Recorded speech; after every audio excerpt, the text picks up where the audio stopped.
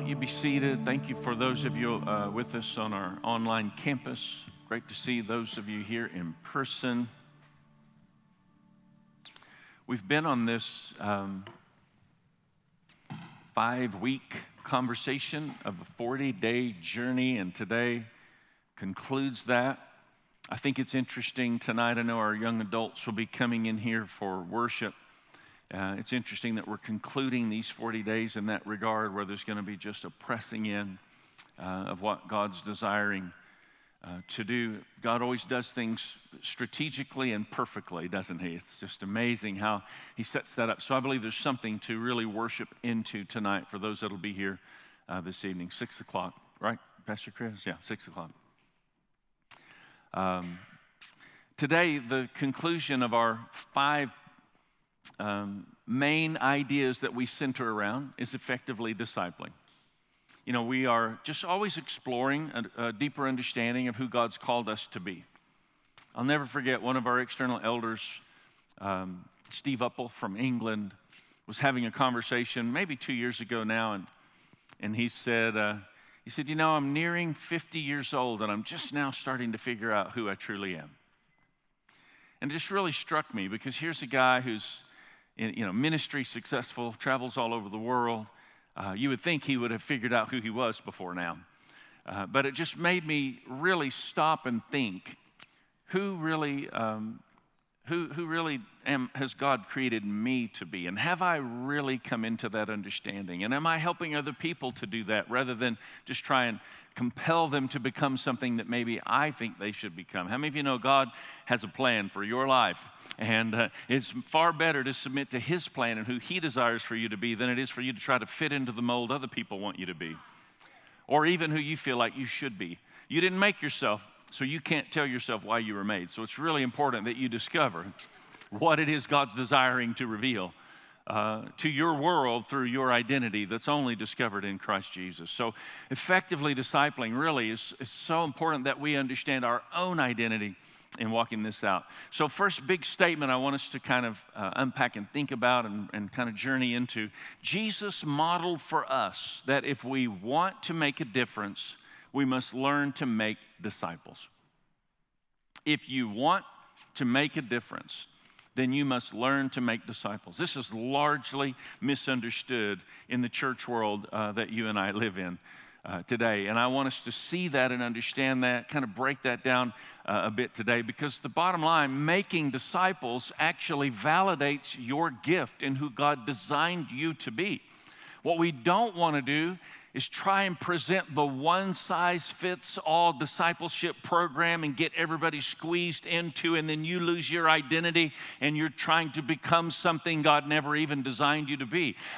Some people have said before, I just don't like to go out and just talk to people on the streets about Jesus. And I take this. Other people are like, I can't help but tell everybody I meet about Jesus. How many know those are just two totally different expressions of two completely different gifts? And when you try to put those two together and tell them, no, this is what you're supposed to do, then you lose all sense of unique design that God purposed for you to have in your life. So learning to cooperate with your own unique design in making disciples is vitally important in the church becoming who God's called the church to become.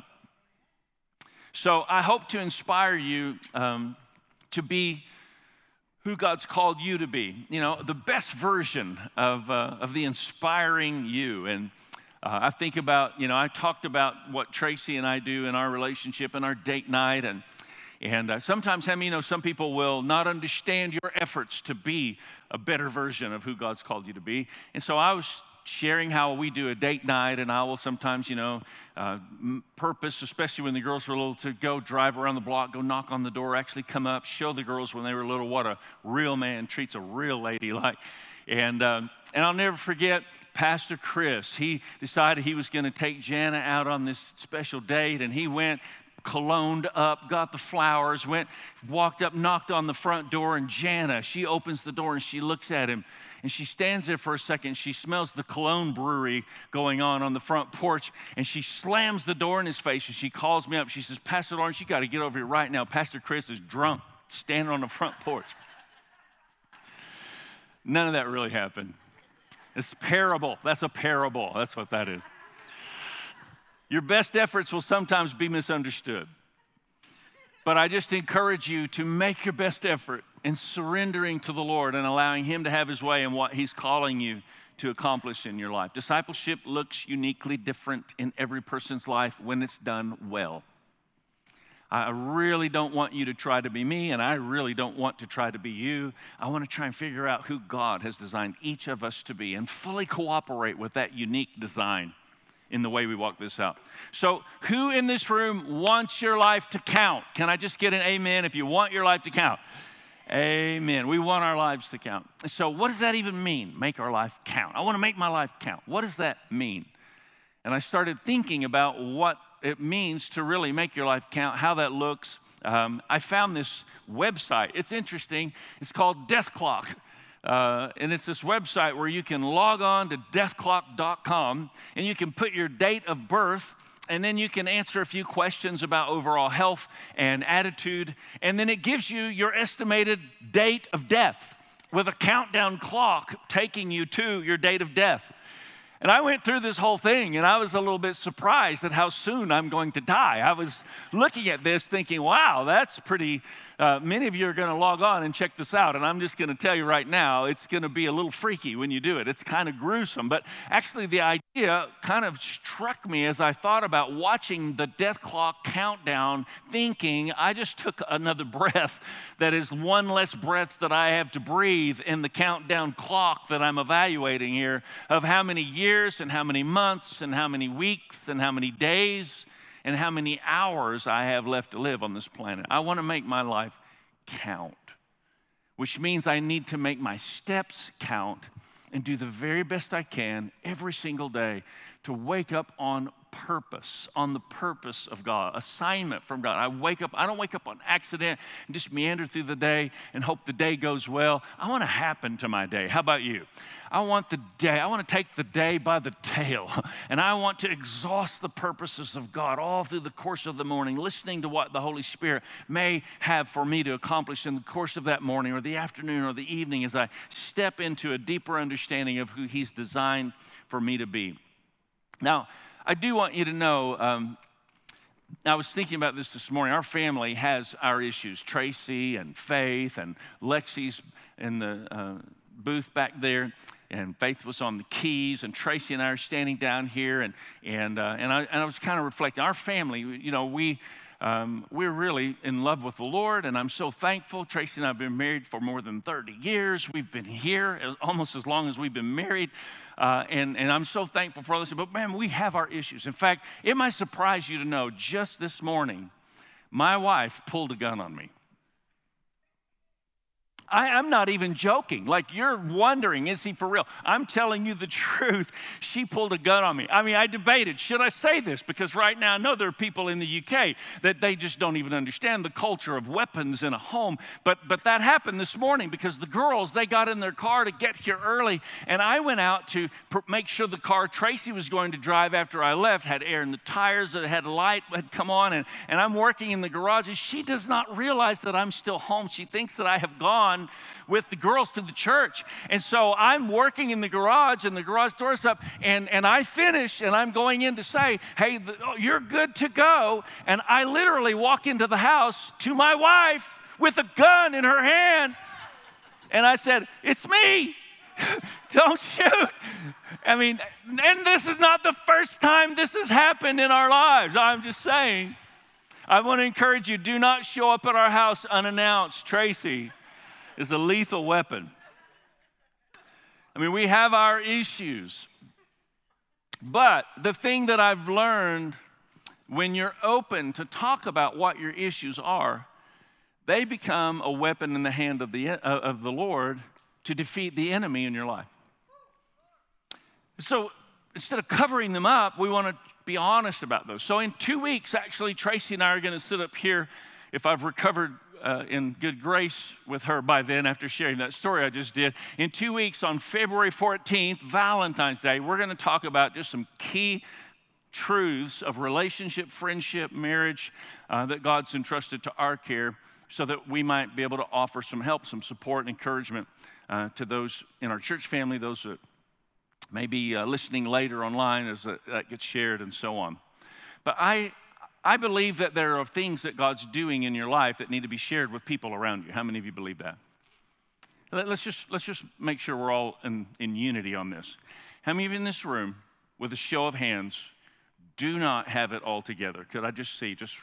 Okay, some of us went up a little faster than others, and the ones that went up the fastest probably are the most honest about, yep. Some of us were like, yes, don't have it all. We don't have it. This is the beauty of the gospel. You don't have to have it all together to share what God has entrusted to your care with the lives of those around you. And in fact, not having it all together helps people feel a sense of release from having to strive for perfection. I don't know if you understand or not, but Adam and Eve fell in the garden because the original sin was the pursuit of perfection.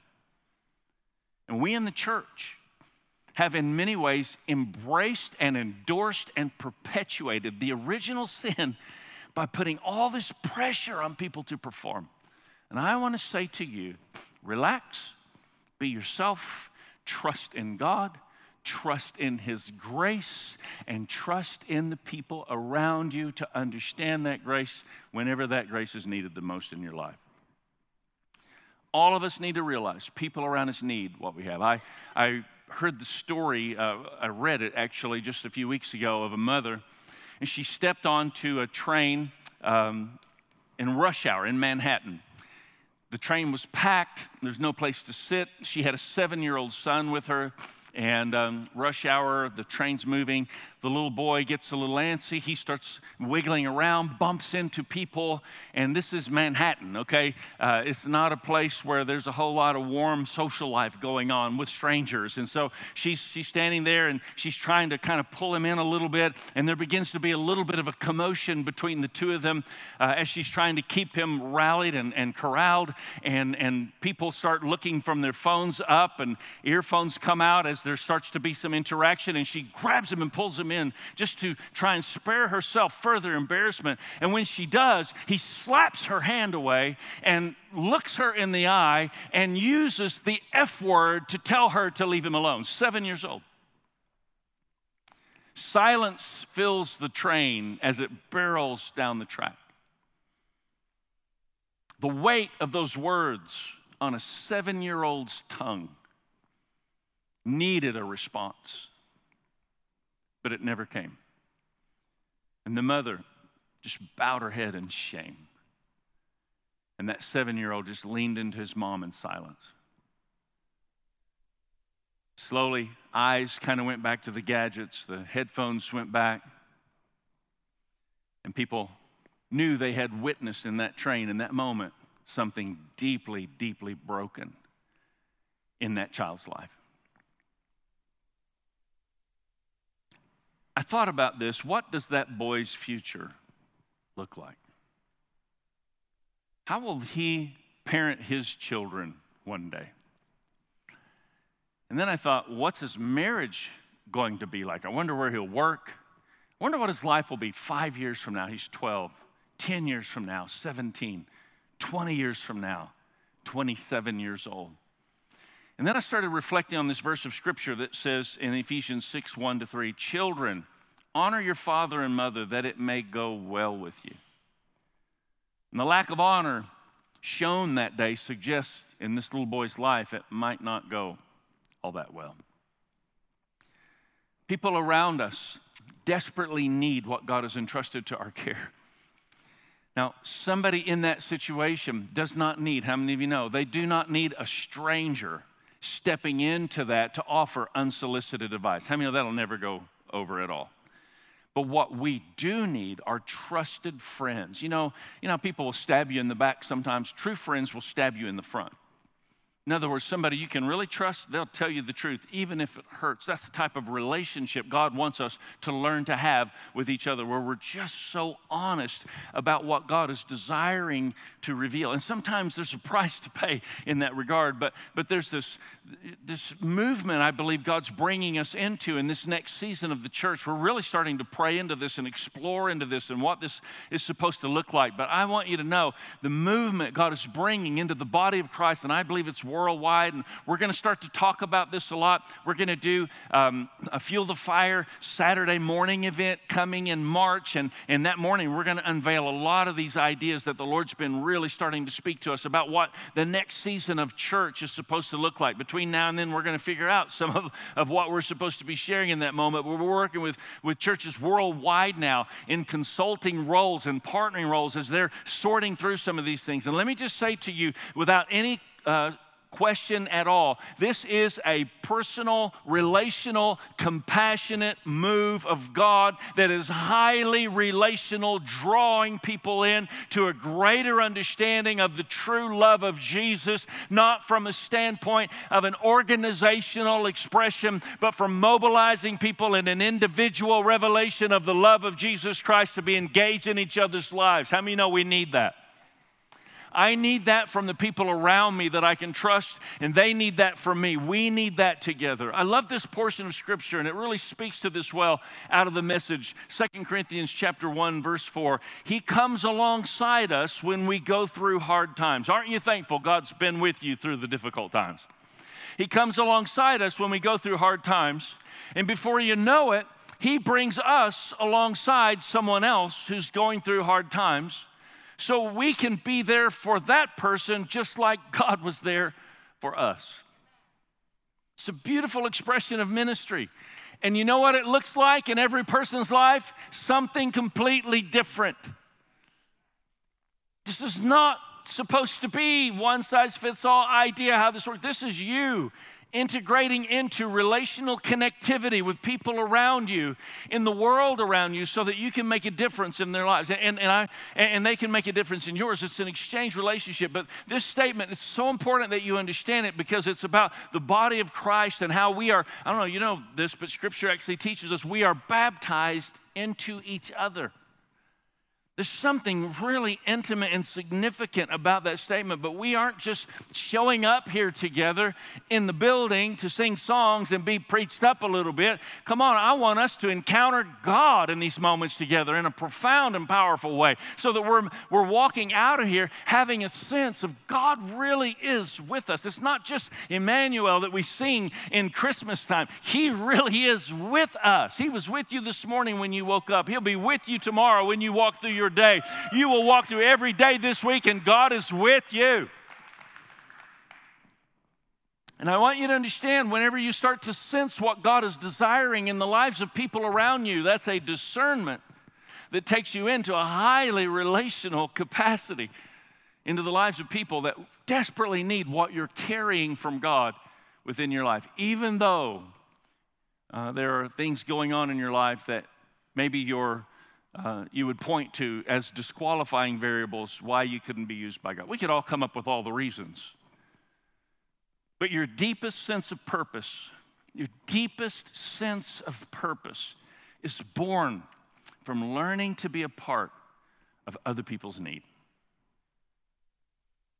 And we live in this individualized, independent society where we are so disconnected and alone and isolated and not really engaged because we're so busy and we've allowed so many things to invade.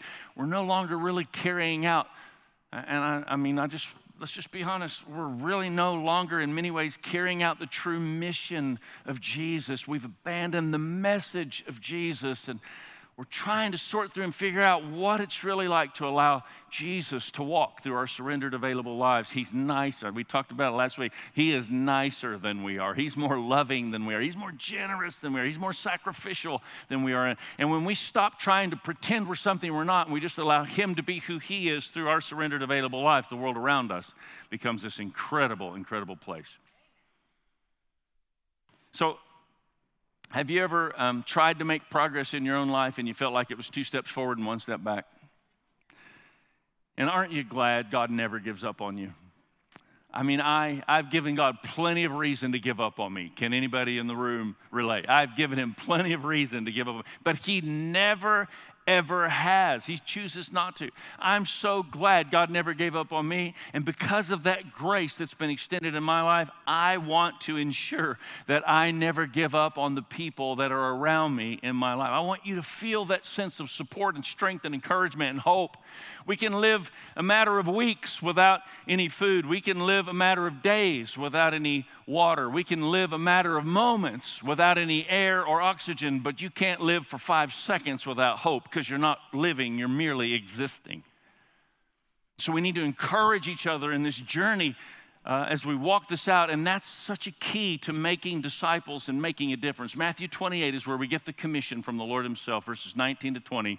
Therefore, go and make disciples of all nations, baptizing them in the name of the Father, the Son, and the Holy Spirit, and teaching them to obey everything I have commanded you. And surely I am with you always to the very end of the age. Go and make disciples. Go and make disciples. Are you hearing me say that to you? Go and make disciples. You've heard that before. Go and make disciples. How are we supposed to do this? And I love, Mother Teresa said, not all of us can do great things, but we can do small things with great love. And I reflect on this experience in my own life often where I was invited to speak at the Dream Center in Springfield. And Tony Swillam leads the charge there.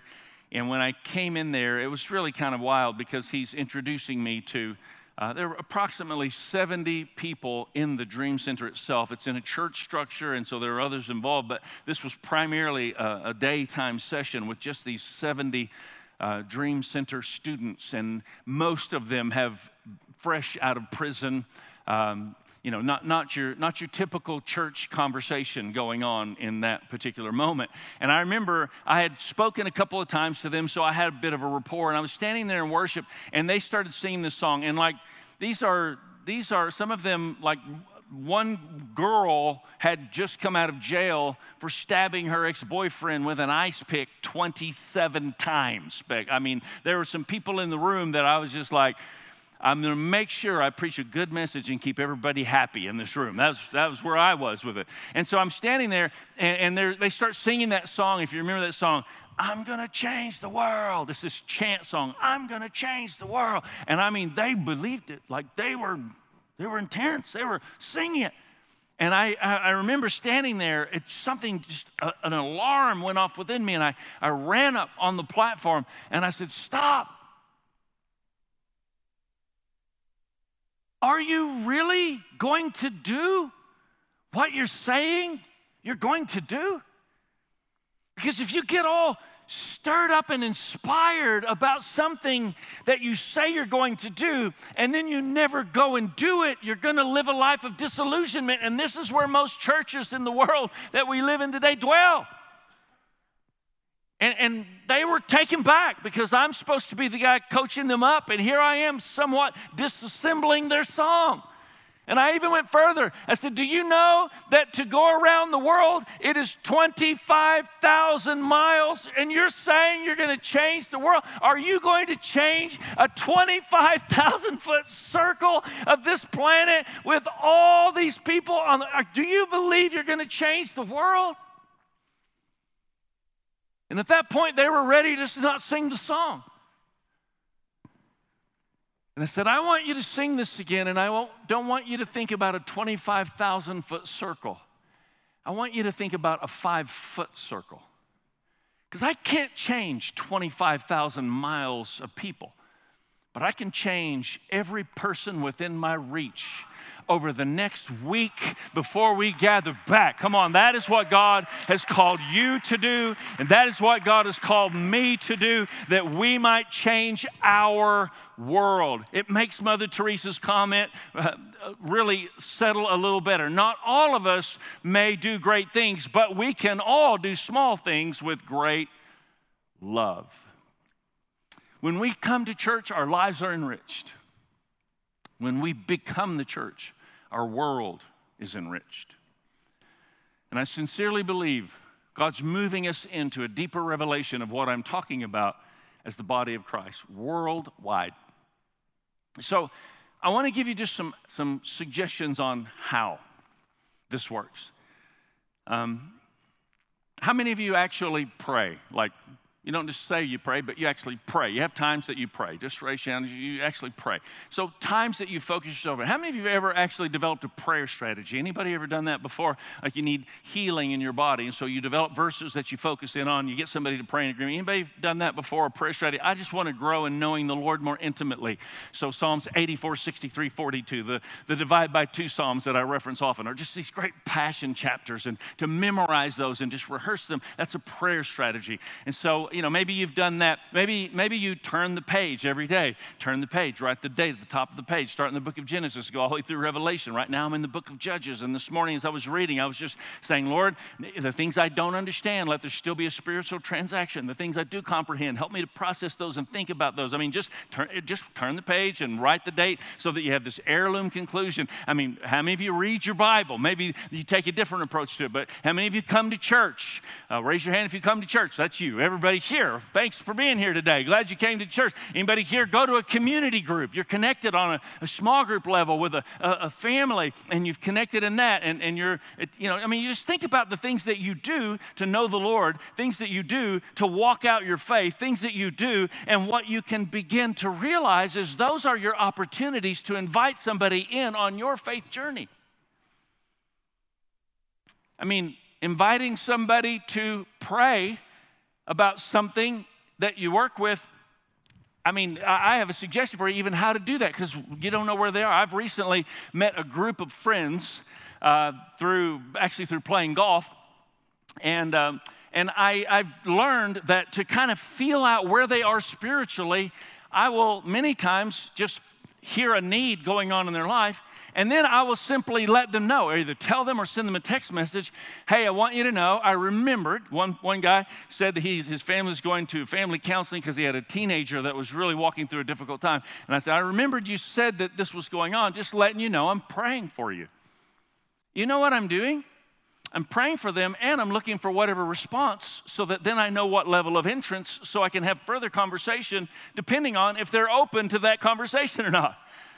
I have had people say, well, that's great for you. I don't believe in prayer. That helps me understand where they are, and it helps me know how to pray and gives me some parameters so that I don't have to come in and try and be forceful, because that's not the point. The point is to be relational and compassionate and concerned. And when they respond to say, thank you so much for praying for us, that opens a doorway then for further conversation. Do you understand what I'm saying? We make this so difficult, and all it really is caring about people that are within your 5-foot circle. And I've actually now had entrance in some of these individuals' lives. One man, out while on the golf course one day, he was having pain in his shoulder, and I said, hey, could I just pray for you while on the golf course? I actually prayed for somebody. It's really not that radical. Like the relationship had been established and I had a sense of entrance, and what's the problem is many times we're just trying to force our way in because we feel religiously compelled and obligated to God that I'm supposed to share Jesus with somebody, and so I'm all uptight and I'm looking for an opportunity, and then somebody, they come and I'm like, are you going to go to heaven when you die? You're doing that out of your own insecurity and craziness because you feel all this pressure. Relax. Be you. Be loving. Be compassionate. Be relational. Be you. Just be who God called you to be in a way that cares for the needs of people around you. And you'll be amazed how many doorways will begin to open for you to share the love of Jesus by simply loving people the way Jesus wants to love them. I know this is a little bit of a different approach of what I'm going to share, but your struggles become a great opportunity for an invitation for people to grow deeper in their relationship with God. Let me give you an illustration. The Bible does say, in your weakness, you're made strong. So there's something about our weakness and our struggle that we need to explore. And so let me just, I'll just pick on, AT. He is such an easy target. I mean, here's this teaching pastor extraordinaire, leads the Leadership Institute for a Destiny Christian Destiny Christian Leadership Institute, where we're training, equipping, and preparing, and going into the book of Romans soon to understand. I mean, and Pastor A.T. comes to me and he says, "Man, I just have a hard time reading my Bible." and last week when he said, "I haven't read my Bible in 6 months," he didn't really say that. I'm going on parable again.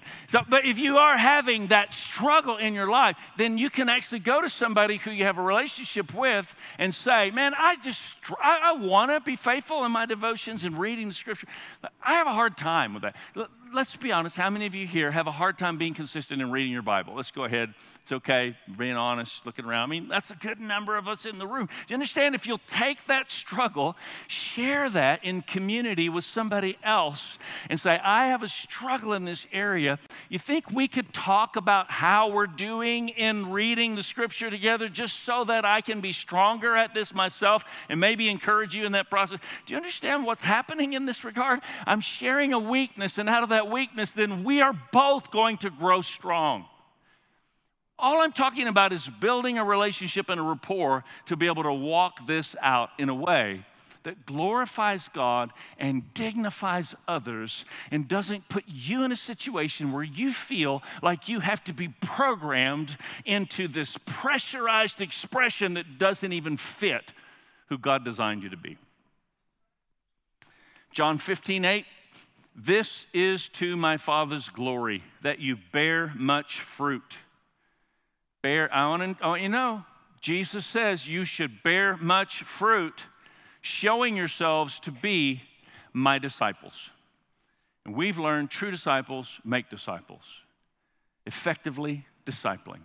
So these are the 5 words. These are the 5 statements all put in this sentence form. If you could pop that up, I want us to say it all together as a church family, because here we are on the conclusion of these 5 weeks, understanding what it is to be outrageously loving people who passionately pursue the Lord. Let's say it together. We are outrageously loving people who passionately pursue the Lord with irrationally giving lifestyles as we consistently submit to God's desires and effectively disciple others to do the same. I want to ask you this week to purpose to make a meaningful impact in somebody's life who is within your reach every day this week. How many think that's reasonable? Just make a meaningful impact, whatever that looks like. I'll never forget going through Starbucks, and the person said, "Hey, the person in front of you paid for you." And I said, "Oh, great. Well, I'll pay for the person behind me." And of course, I was alone. The person behind me had like 5 people in their car. It was such a blessing.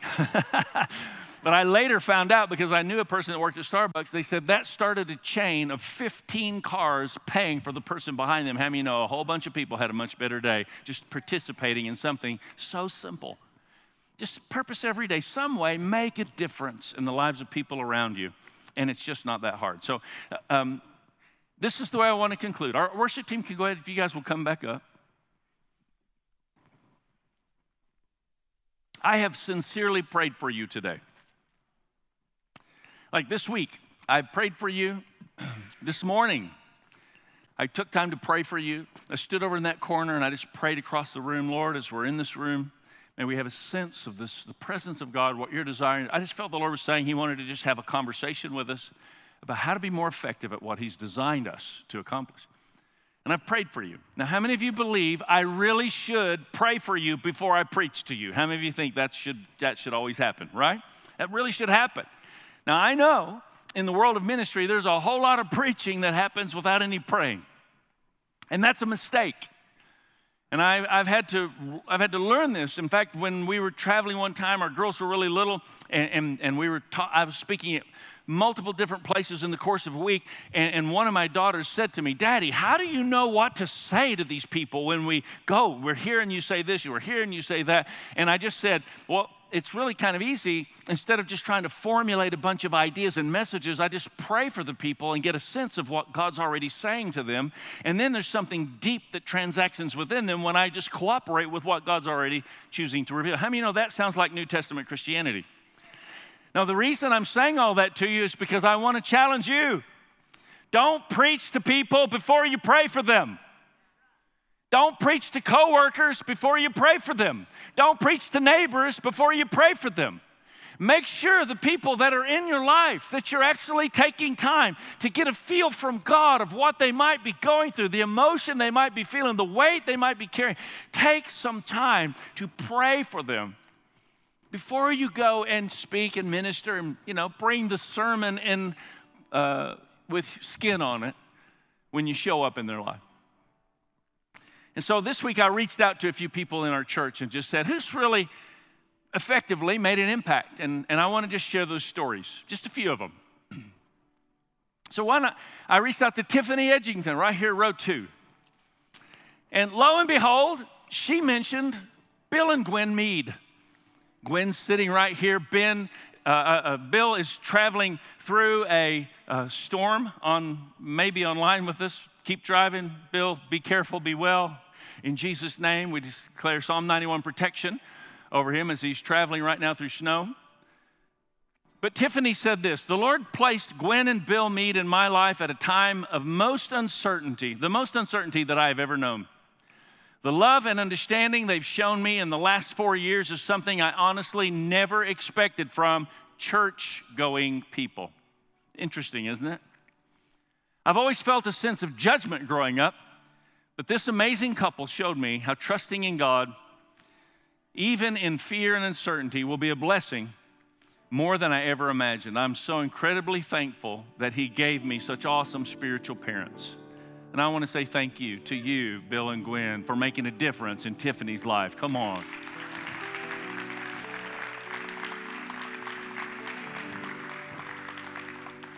And then there's this dude who wears these red breeches to church all the time. Have you seen him? Randy, man, Rockin' Randy is what we call him. And Randy shared with me, Sister Russell has made an impact. And I know that that's probably a surprise to Sister Russell because they probably haven't ever gone to dinner together or anything, but you never know whose life you're impacting. And Randy said, Sister Russell is a constant inspiration during Tuesday morning 6 a.m. prayer. On many occasions, I've watched her kneel on a hard concrete floor beside her walker to pray, reminding me that a broken spirit and a contrite heart are the sacrifices God truly loves. It was such a beautiful expression, and we just want to honor you and say thank you, Sister Russell, for being such a prayer warrior. We love you. And I've got a number of these, and I'm just kind of watching to see who's in which service, but Seth and Julie, they're not in the room, but they're helping in kids ministry this service. But Seth said this: Ed James has been such a great friend and mentor during our short time at Destiny.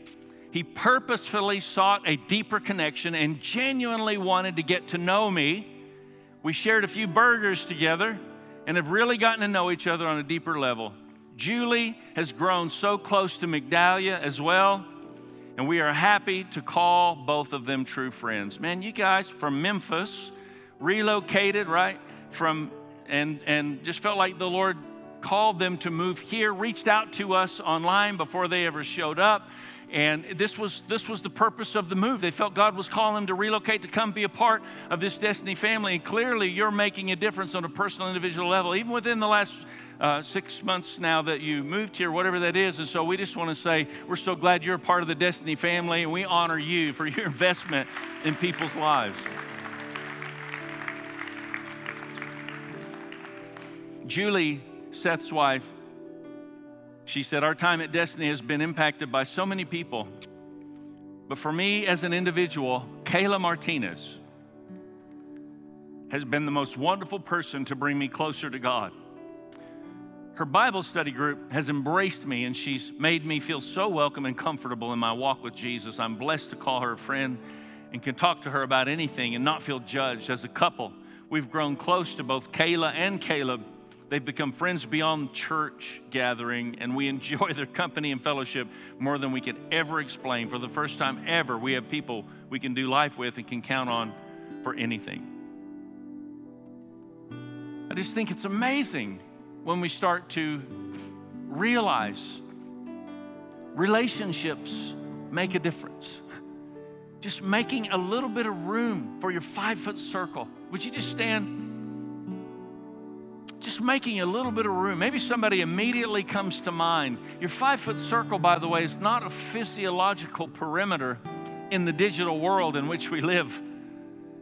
Our 5-foot circle right now involves a group of people that are online with us behind these cameras.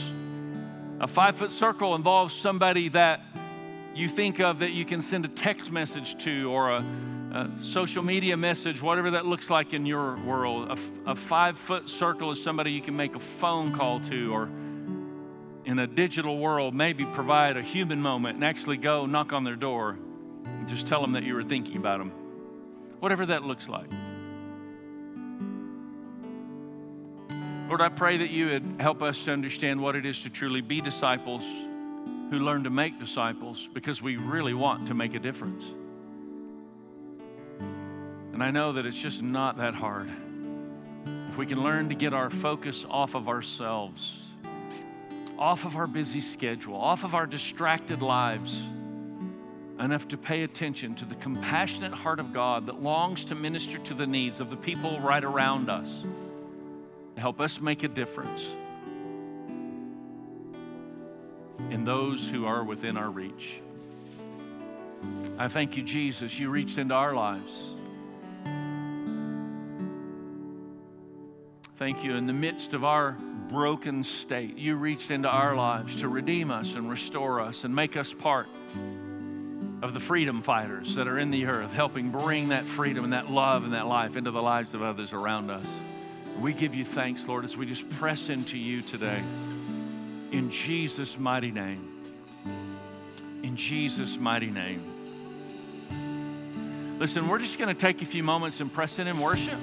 Part of our congregational assignment is to take these moments together, just allow the Lord to stir something in our hearts and begin to bring that into an expression of song. Really affects the spiritual atmosphere of our lives and the lives of those around us. And I just want you to know, if there's any way that we can connect with you, to embrace you, help you grow deeper in your relationship with the Lord and your relationship with others. If you're interested in water baptism that we'll be doing February the 17th on our worship and baptism night, then take a moment and fill out a Connect card.